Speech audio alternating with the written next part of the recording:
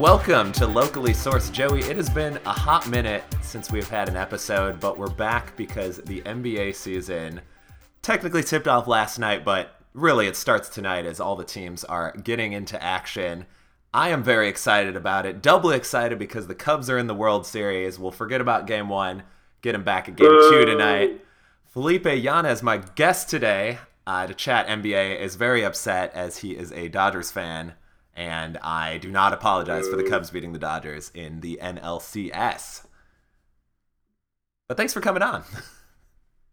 Oh, for sure. The baseball is, I'm very heartbroken about that. But, you know, I'm always been a basketball guy, and I love basketball with all my heart, and ball is life. And I play. And I'm really happy to be here to chit-chat some National Basketball Association with you.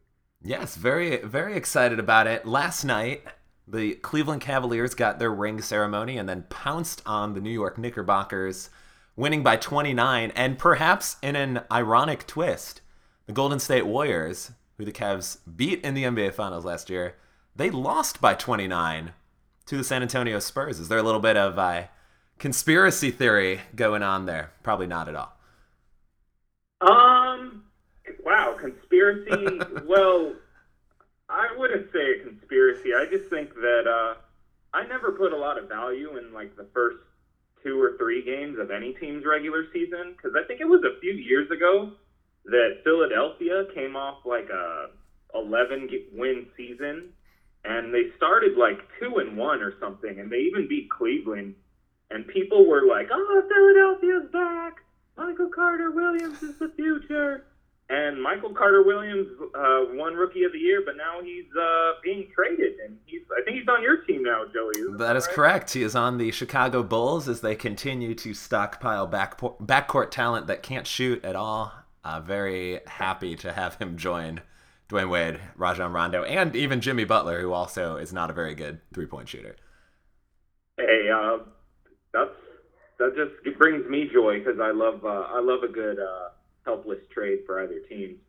But like back to the last night's games, I wouldn't put a lot of value into the Warriors' first loss of the season, but it's something to look at. Like I don't think they lost. I don't even remember how they started the season last year. I thought it was something like 17-game winning streak.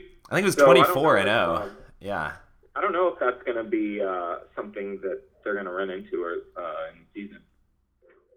Yeah, I don't know if we'll see any 24-game winning streaks, but it did look like they were pretty lackadaisical for most of the game, really. And there was that one stretch at the end of the third quarter where the Spurs just had back-to-back steals just on lazy inbound passes. And you know, I think the Warriors definitely. I mean, I don't think at this point they're playing with a chip on their shoulder because they have made 2 straight finals, you know, and they know they're kind of like the villains, but they're still sort of playing in that sort of, hey, we're better than everyone mentality. And good teams like the Spurs can take advantage of it. We'll have to see if a team can do it for 4 out of 7 games in the playoffs. But for one night at least, the Spurs showing the perfect recipe of how to beat the Warriors. Yeah, it was fun for me to see because I liked the little Cinderella story that the Warriors were having a few seasons back, but like you said, they're definitely the villains, and nobody wants to see this juggernaut just steamroll teams by 23 every night. So that's why I really got a kick out of you can't judge Popovich's coaching ever. You can't question his coaching ever, and he's always going to throw a little wrench at anybody's plans. And that includes the Warriors in their trip to the finals if they make it, which I still think they will. Yeah, I think I agree with you there. We'll get into our East and West predictions in just a moment, but wanted to just touch on the fact that this was the first time since 1997 the Spurs were playing without Tim Duncan. And I know Popovich said it was a little weird out there having, you know, because Duncan's always the calming presence, and to not have that, it's got to be a little weird, you know, being on that Spurs bench and not seeing Timmy D over there. I think if you're a fan or player, a coach, just seeing all the talent that basically ran the NBA for the last decade and a half not show up. I mean, as a big Lakers fan, I love me the Lakers. Like, it's going to be weird not seeing a 24 out there. So I think, yeah, same with Tim Duncan. Like, the thing with the Spurs, though, is they've always been able to build their team together where they don't have to have any one star dominate the team and get all the statistics. So I wasn't too surprised that we saw a lot of, we saw a little bit of Kyle Anderson in there. What's the guy's name? Jonathan Simmons with the big old slam at the end. Like, I think we saw the depth of the Spurs team, and that's always been their strength. I think that's gonna make them a really tough out in the playoffs, like it is every year, even without Tim Duncan. Absolutely. And don't count out LaMarcus Aldridge just staying with the team and being dominant, because that's a phenomenal player. Like, I know, and even in 2K, like, it's nice to get like nice little 24 points, little mid-range game with LaMarcus Aldridge right there. Absolutely, the art of the mid-range jumper. I'm glad you mentioned Jonathan Simmons as well. I've been to some Austin Spurs, formerly the Austin Toros, the D-League team, and a couple of those games, and Jay Simmons is almost always the leading scorer in the games I've seen, so I'm glad he's getting some run in the NBA. There you go. Yeah. There you go. Loving it. And so you hinted that perhaps the Spurs could give the Warriors a little trouble out west come playoff time. Do you think the Warriors are still making it to their third straight finals? I mean, Kevin Durant, like, they were the best team. They broke the Bulls record for wins in a season, and then you add the MVP from 2 seasons ago, a guy who could put up 48, 52 any given night. I just don't see like how they. I actually do think that maybe they're not as better because they did lose a lot of bench guys. Now that I think about it, they don't have Maurice Spades, Barbosa.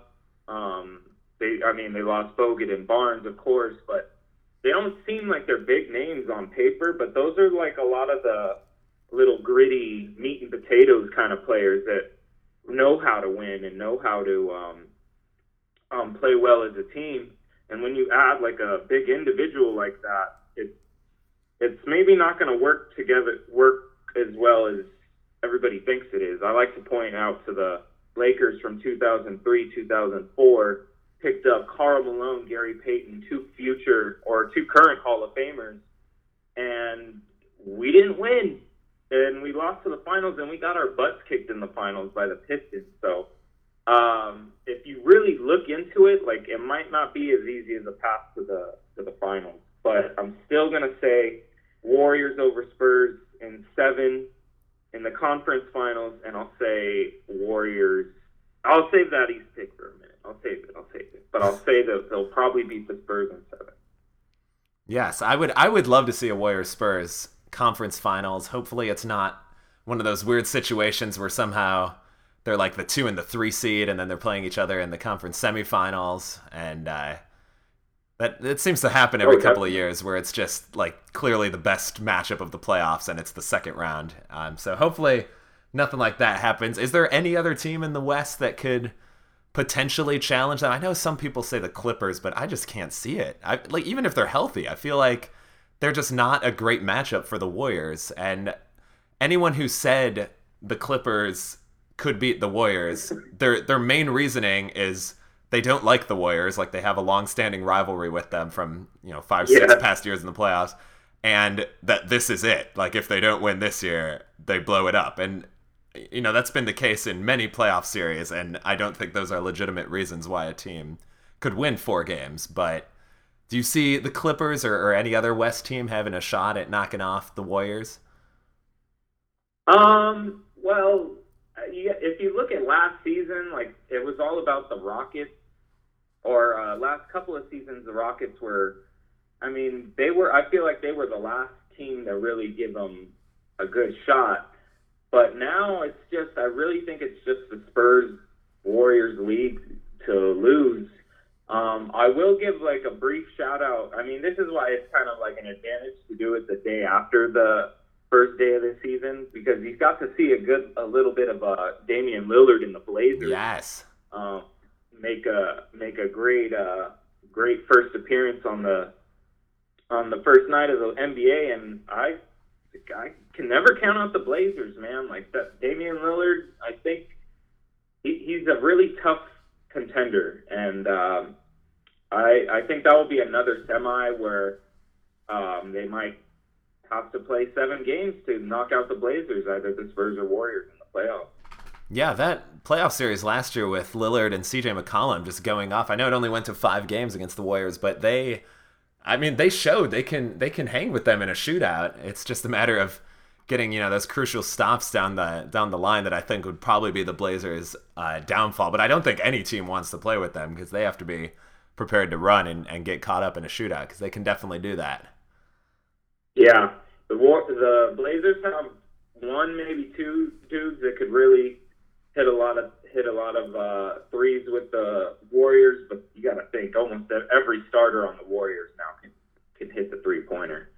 Maybe even JaVale McGee. I don't know. You haven't seen it yet.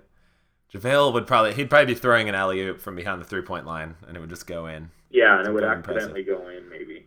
Very impressive. Well, so Warriors, Spurs are the distinct favorites in the West. So moving over to the East, is it the same kind of deal where we basically have one team, maybe a second team? It seems like it's Cleveland. Once again, it's LeBron's finals to give away. Well, I was kind of bummed out about how Pat Riley in the Miami Heat kind of handled not only just Chris Bosh and his health situation, but this is a guy in Dwayne Wade that you drafted, and he spent over a decade with the team, won championships with your team, and you let him leave. And that was actually, I really saw the Heat as a really scrappy contender to battle with the Cavaliers. But I definitely think they lost that edge now. In fact, I could see the Heat maybe like scraping for a playoff spot, getting maybe a 7th or 8th seed. But other contenders, I think the Bulls, a lot of people forget how close the Bulls were to knocking out Cleveland from last year's playoffs. They were 2 crazy shots away from beating the Cavaliers in 6 games. So I don't think you could really count out the Bulls. I would say the Bulls are probably one of their best contenders. I still don't think the Raptors are really ready for to make that big leap in the playoffs. Like DeMar DeRozan just got a big contract. I got to see if he's hungry enough to take his team to the playoffs. Those are the 2 main teams I see competing with the Cavs. So I'd say the Bulls though, and the Raptors. As a Bulls fan, I admire your optimism. I think this is I'll give them 43 win max team. I just don't. I don't see it. I don't think the pieces they added. I mean, I think he's turning 35 this season. Year old Dwayne Wade, Rajon Rondo in the backcourt. He's also over 30. They said they wanted to get younger, more athletic, and they instead got older and got a lot of headstrong guys that need the ball in their hands a lot. And it's going to be an interesting mishmash of players. They lost Powell, they lost Joakim Noah, they lost Derrick Rose, who at this point many Bulls fans would probably say those last 2 aren't really big losses, but Sure. Yeah, they played more critical parts in that playoff series a couple years ago, and then last year didn't even make the playoffs. So I think it'll be another season of mediocrity. Maybe they'll sneak in as an 8 seed there. My team to contend with the Cavs in the East, although I do think Cleveland is going to make it to the finals.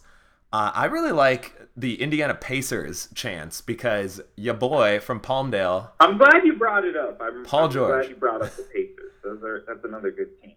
Keep going. I want to hear what you're saying about my boy. I think they could very easily win like 37 games, but I think Paul George is a superstar and could also lead them to 50, 55 wins, which is good enough for second or third in the East most seasons. So Despite the fact that the East actually had better records in the playoffs last year than the West for the first time in what, like 10 years, it was Yeah. just very impressive. And the Pacers, I mean, they were the 7 seed last year. They took the Raptors to 7 games.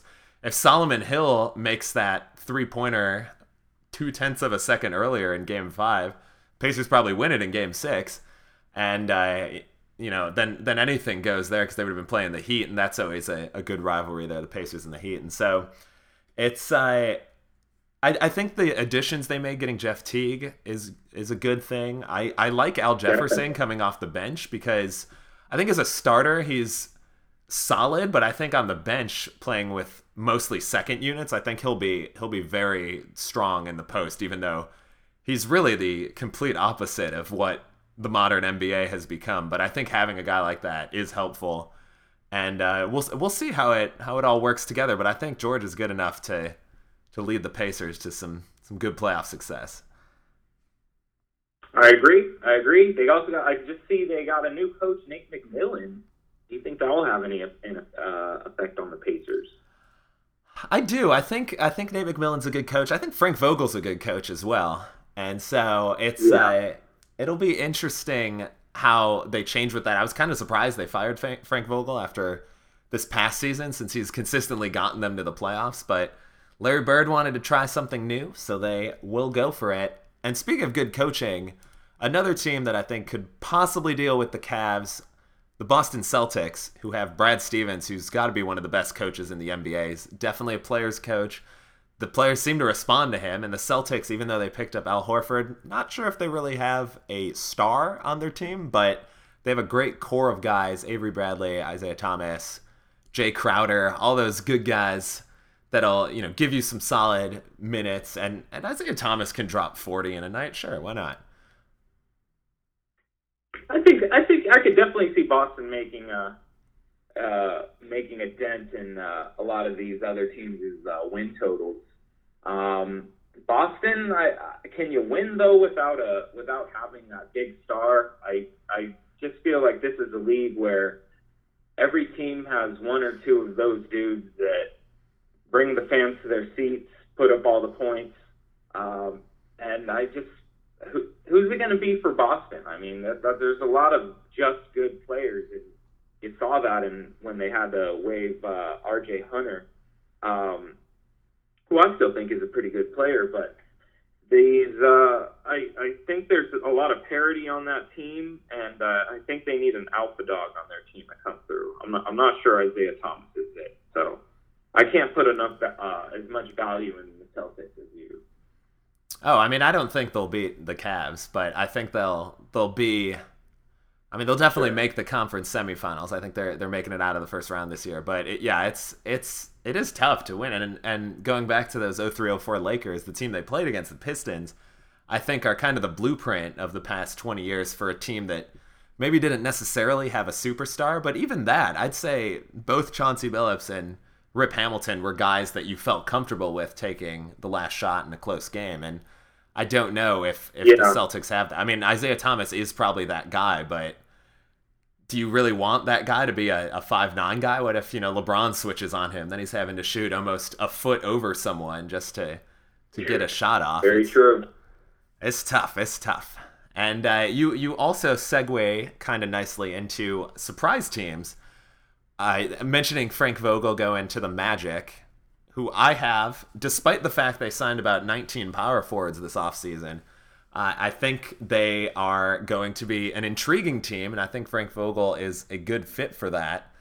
My biggest worry with them is how they're going to score, but defensively, I think they're going to be maybe the best team in the league in limiting points and high-quality shots.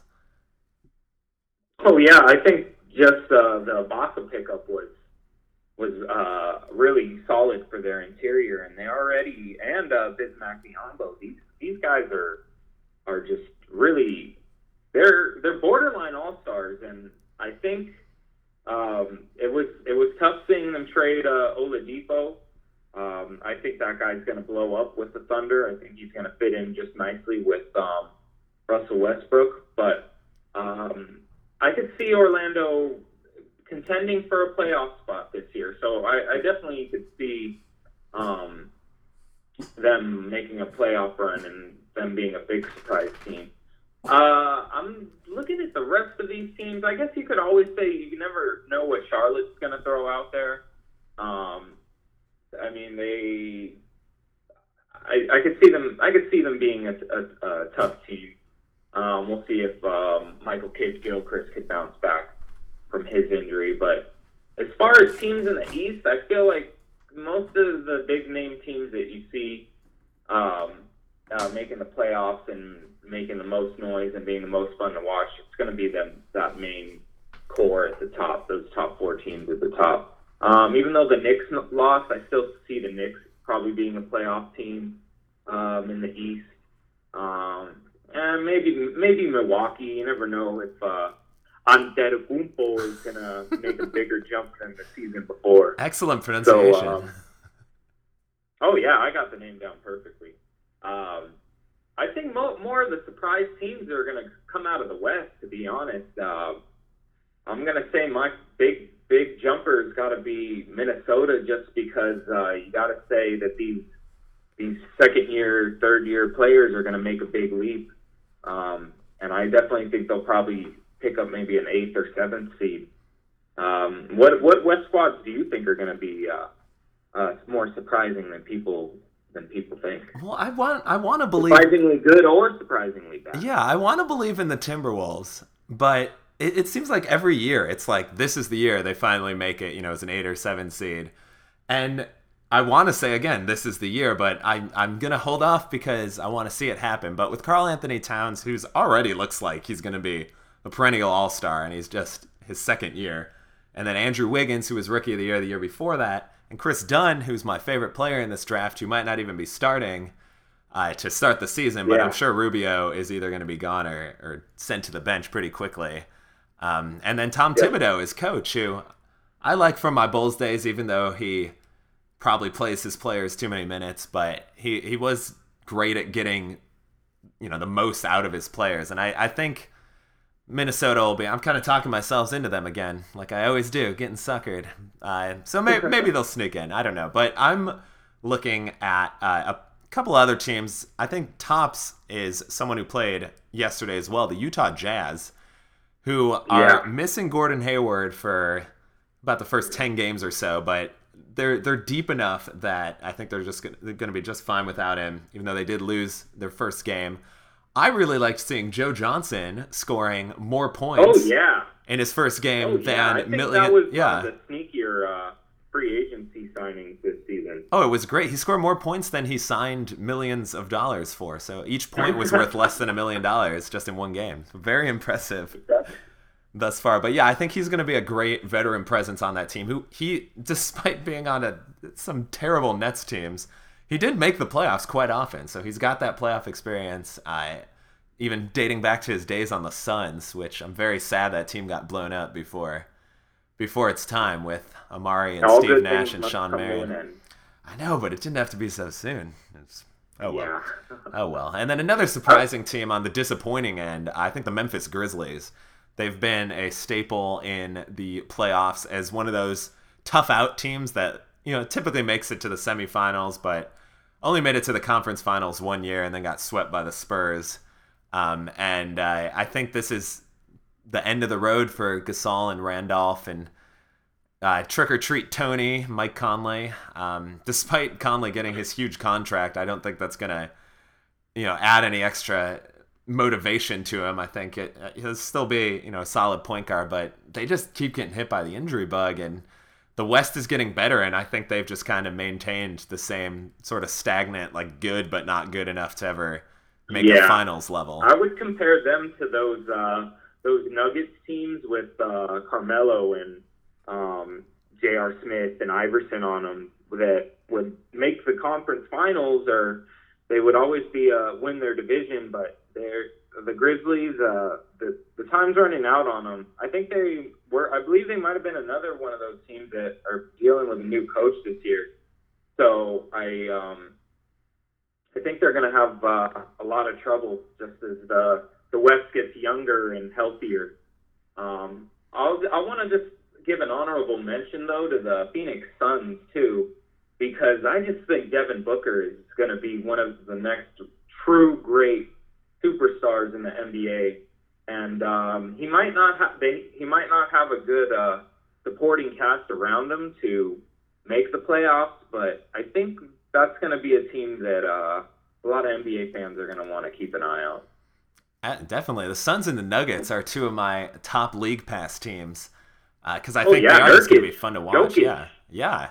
Jokic and Mudiay. I think it's just going to be great to watch. I mean, they're obviously not playing each other for 82 games, but try and watch as many Nuggets-Suns games as you can because I think those games in particular will be fantastic and very exciting.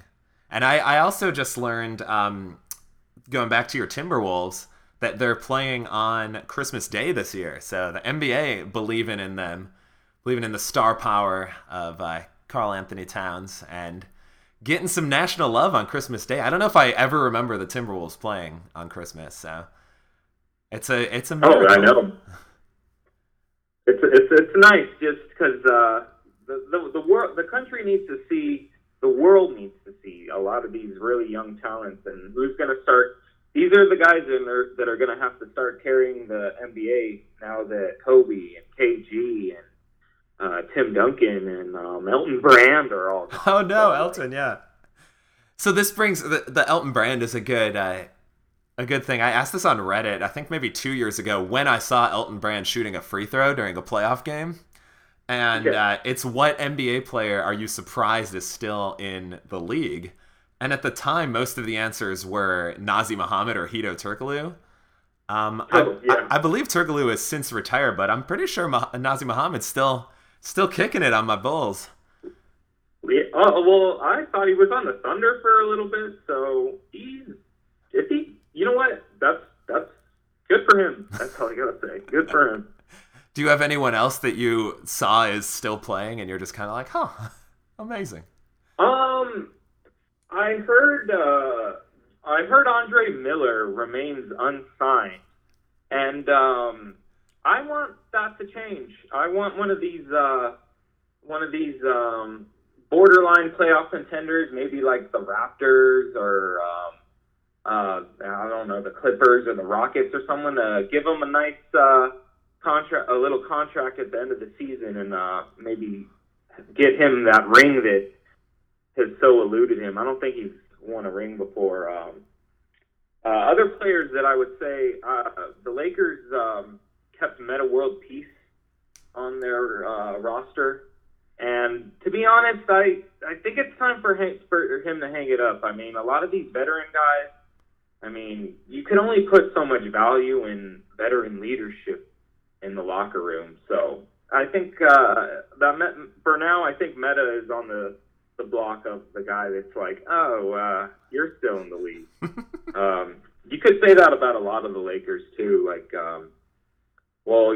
John Leon just got cut, so that's another one of them. But like Huertas, he's very flashy, but he's like if Steve Nash was even worse at defense.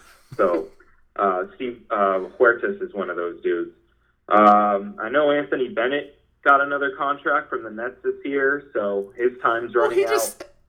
He was the first. When was he the first pick? Like 4 years ago? I don't know if Otto Porter's been really making a jump, but Otto Porter might be one of those dudes.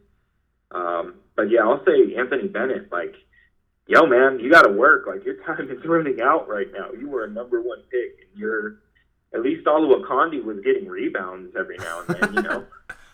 I mean, Anthony Bennett's what, like 24? Like he's still got time, right? Maybe. Maybe sure.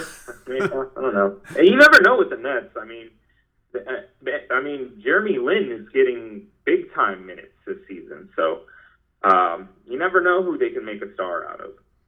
They're still going to be the Nets, though. Oh, they're going to be dreadful team. But let's move away from the depressing and look at bounce back players. Who's going to have a good year this year? Who kind of sucked it up last year? That's a really tough one. I would say, I don't know if you could really call it a bounce back, but Blake Griffin missed a lot of time That's last mine. year. That's my answer. And So yes. And I think he's going to need to be at least back to where he was before to be a real to influence the Clippers' title chances. I don't think they're going to win, but I think if Blake Griffin has like a bounce back year, I don't know. I'm trying to think some of these like 6-man kind of level players that maybe were a starter last year and got relegated to the bench. There was a lot of injuries, so I'd say any one of those hurt guys, like maybe Damari Carroll, he might need to have a bounce back year. Yeah, I think a lot of the times, I mean, and this goes back to like the most improved player award every year. It seems like it's typically someone who was hurt or just, in a lesser role last year. So you look at someone like, I mean, maybe Brandon Jennings on the Knicks, if he overtakes Derrick Rose at some point, I think he's still capable of putting up pretty solid minutes in a starter's role. But I had Blake Griffin as well. As long as he doesn't punch any equipment managers, I think he'll be all right. Which is always a risk. I know in LA you'll be walking down and those guys will come at you, and you gotta defend yourself sometimes. But yeah. I mean, I think you could even say Anthony Davis last year again because of all the injuries that he went through, and he missed out on. This was one of my favorite sad contract stories last year. Was he missed out on an extra, what was it, $23 million, I think, because he didn't make an All-NBA team 2 out of his 3 years or an All-Star. There were a whole bunch of different stipulations, but because of some of his injuries, he didn't play a certain threshold of games, and he didn't reach a certain level of quality NBA accolades. So he could bounce back this year too, and maybe push the Pelicans into one of those surprising teams and sneak in as an 8th seed. There's so many teams out west that I wouldn't be surprised if they made the playoffs. I just want to touch on the Mavericks real quick, just because we haven't really talked much about them. Dirk Nowitzki, you got to wonder, like, does he have one? Is this his last year? Does he have 3 more years? Who knows? So someone's got to pick up the slack for Dirk when he's resting on the bench, and I could see Dwight Powell being one of those guys that could potentially be a most improved player candidate. These are just guys that I've seen in past seasons that I like these athletic young guys that are up and coming that could really be dunk contest contenders. So I just want to give a shout out to Dwight Powell. Absolutely. We'll be keeping our eyes on. I mean, Dallas really has nobody. So yeah, I think that's definitely a solid selection. And a lot of the times that's what it is. You get that extended opportunity and boom, bounce back, improve. And on the topic of these young guys, Rookie of the Year candidates, who do you got for the 2016-2017 Rookie of the Year? Ooh,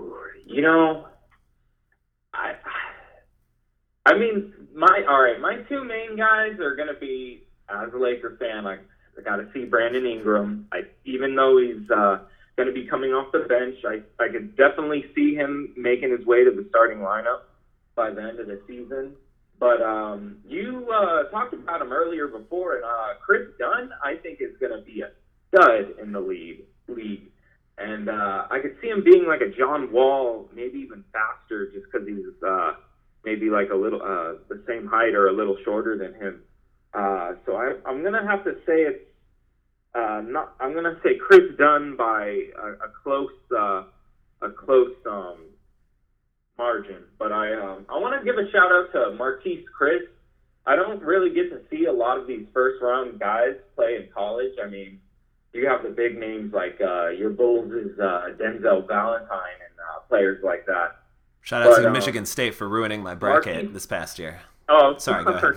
Sorry, but I got to see Marquise Chris in the NIT, I believe, against San Diego State, and him and DeJounte Murray, who's on the Spurs, and they got a steal with the 29th pick. Agreed. Picking up DeJounte Murray.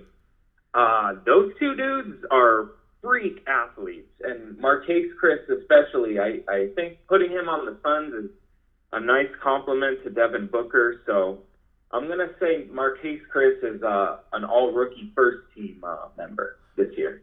I like it. I like it. I would also say Chris Dunn is going to be my pick. The past two Rookie of the Years have also been from the Timberwolves, so this seems like an award where you don't necessarily need to have a winning record to be considered for it. And so I think that definitely helps. Obviously, a lot of the first round picks or the lottery picks, because I don't think a lot of those teams will make significant jumps. But I do think Chris Dunn will help the Timberwolves be right on that fringe of the playoffs. I'll also give a shout out to my boy who almost has the same name as me, Buddy Hield, playing for the Pelicans. Pretty much the only shooter on that team, and with Anthony Davis clogging the lane, if he stays healthy, Buddy Hield's going to get like 300 open threes. I feel confident he can make at least 130 of them. And so I think he'll have a good outside shot. Pun absolutely intended there. And here's the dark horse from the 2014 NBA draft, Joel Embiid, who has not yet played a game in the NBA because he keeps getting hurt.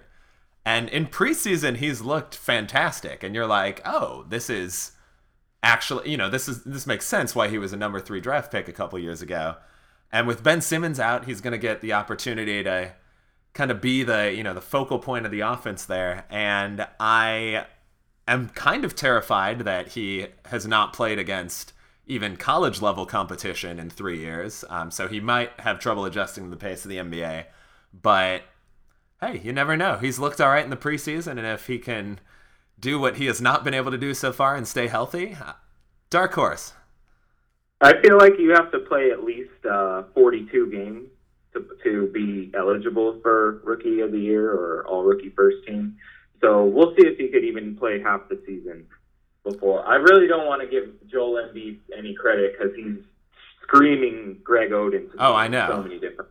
I know. I don't feel confident at all. I want to throw a name out there, and I got 2 questions for you about this character. All right. Thon Maker. How old is he? And is he going to make a difference on the Bucks? 27, and I think he can.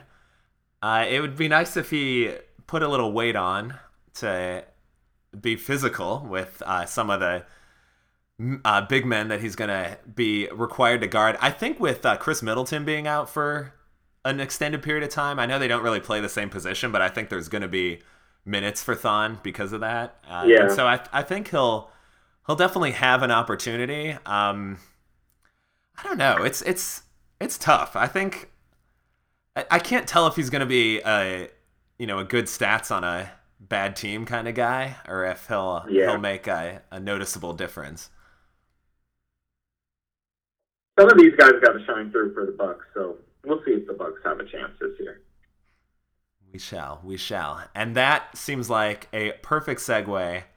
I'm just all about these, forcing these segues. So the top 3 of your top 3 crazy predictions for this upcoming NBA season. Okay. I wouldn't call this first one too crazy, but I think this year's MVP is going to be a first-time MVP.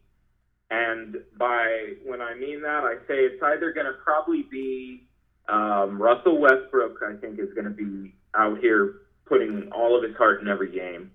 And Damian Lillard, I think that last night was a perfect example that this guy is capable of doing some of the craziest things that, I don't know, you've seen him shoot before, so I could see this one of those players getting their first-time MVP. My number 2 crazy prediction is going to be that somebody from the Clippers, a big name from the Clippers, is going to get traded in the offseason, and I could see that being either Blake Griffin or one of these lesser sized candidates. I don't think they're going to really part with Chris Paul. I think that's your face of the franchise right there. But I could see the Clippers taking a big step back this year. I'm not saying this just because I'm a Lakers fan. I say the Clippers they're gonna regress, and someone's gonna make a big shakeup on that team before the trade deadline. And then my third crazy prediction is going to, oh wow. I want to hear at least two of your crazy predictions before I think of my third one, Joe. Excellent, putting me on the spot. It's great. Well, you teased it nicely with Russell Westbrook. I think he's going to have 30 triple doubles this year. He's literally the only guy in OKC that can rebound and assist at a rate that's just about as good as his scoring. He had 18 last year, and that was with Kevin Durant. And there were numerous times where Kevin Durant would be ISO on one side, and you could see Westbrook was just kind of disengaged on the other side because he knew he wasn't getting the ball back. And I think he'll be a lot more involved in the offense this year, even more so than he was last year. He's gonna have like a 45% usage rate, and most of those I think would end in either shots or assists. He might also have 4 turnovers a game, but hey, if you're getting 30, 10, and 10 every night, I think it'll be good. I don't think he'll come quite as close as Oscar Robertson is averaging a triple-double for a full year, but it's going to be I could definitely see like a 28, 8, and 8 kind of night every night from Russ. Oh, absolutely. It's going to be glorious. And then the second one, I honestly don't know if this is a crazy prediction because I don't know how many there were last year, but I'm predicting 5 separate 50-point games this year.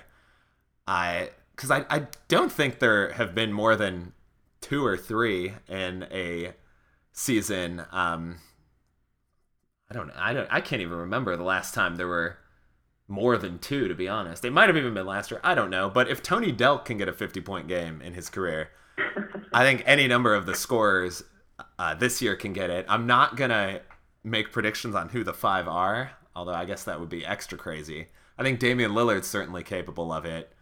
But I think one will be kind of a surprise. I think maybe Bogdanovich on the Nets. He had a 44-point game last year.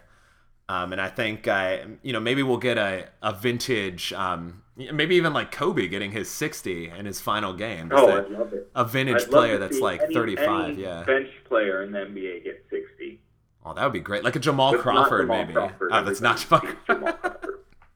I think Jamal Crawford's the most likely to get it, but yeah, we could have someone else. Maybe Harden gets it on 30 for 30 free throws and only shoots 6 field goals. Yeah. And then I will defer to you for your third crazy prediction, and then I'll give my third one. I'm gonna go even crazier on my final prediction. Instead of 50-point games, I'm gonna say we're gonna see the first quadruple double since it was I want to say either David Robinson or Hakeem was the last one in the 90s.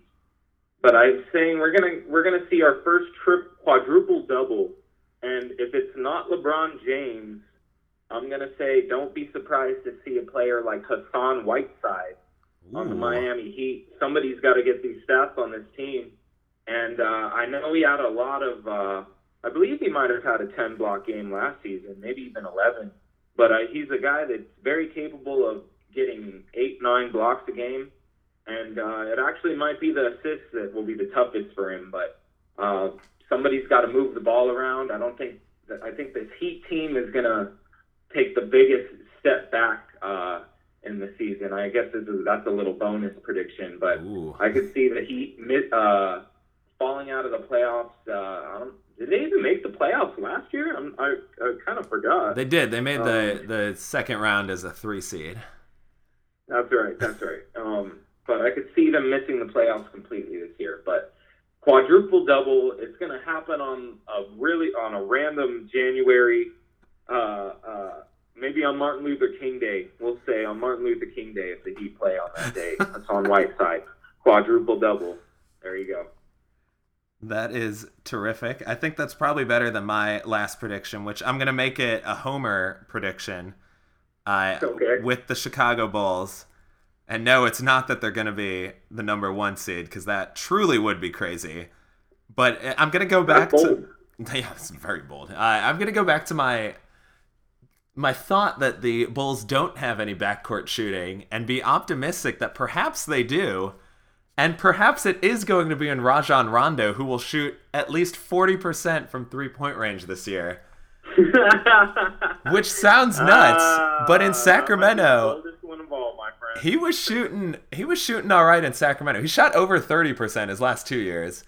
I believe he was 36.5% last year. It's not that far-fetched that if Jimmy Butler and Dwayne Wade are penetrating and driving, maybe Rondo finally has established a jump shot as a grizzled veteran, and the Bulls' thought of getting younger and more athletic and better shooting actually all happened with Rajon Rondo. You heard it here first, and probably last. Real quick, all right, Bulls wins and losses. I think they're 42 and 40. I think they're going to be the same as last year. Okay. Lakers wins and losses. I mean, you really can. They didn't even break 20 wins last year, I believe. They won like 17 or 19. So you really can only go up. They're not going to win a lot more. The West is just so stacked. I'll be happy if they even get like one or two spot improvement in the standings. But I'm going to have to say 29 and 53. I think that's somewhere around a 10-game improvement. At this point, though, it's still like it was last year. Are they going to keep the pick? And you got to look and see how many teams are worse than the Lakers, and there's not that many. Maybe the Nets, even the Kings. I'd say the Kings might even be better. So I'm gonna be really, really out there and say 29 and 53. I like it. Sounds good. We'll be we'll check back maybe around Christmas and we'll give an update on how we're doing. Maybe the Lakers will be 29-0 by then, and you'll have to root for them to lose 53 in a row to get your pick right. Yeah, and maybe I don't know. Let's Mozgov gets that quadruple to double I was talking about too. Looking forward to it. Well, Felipe, thank you so much for joining and chatting some NBA. Can't wait for the season to tip off. Appreciate it, Joey. Good talking to you, man. Absolutely. Thanks for listening, everyone. And remember, why did the vampire like the lollipop? Because he's a sucker. Get after it today, people.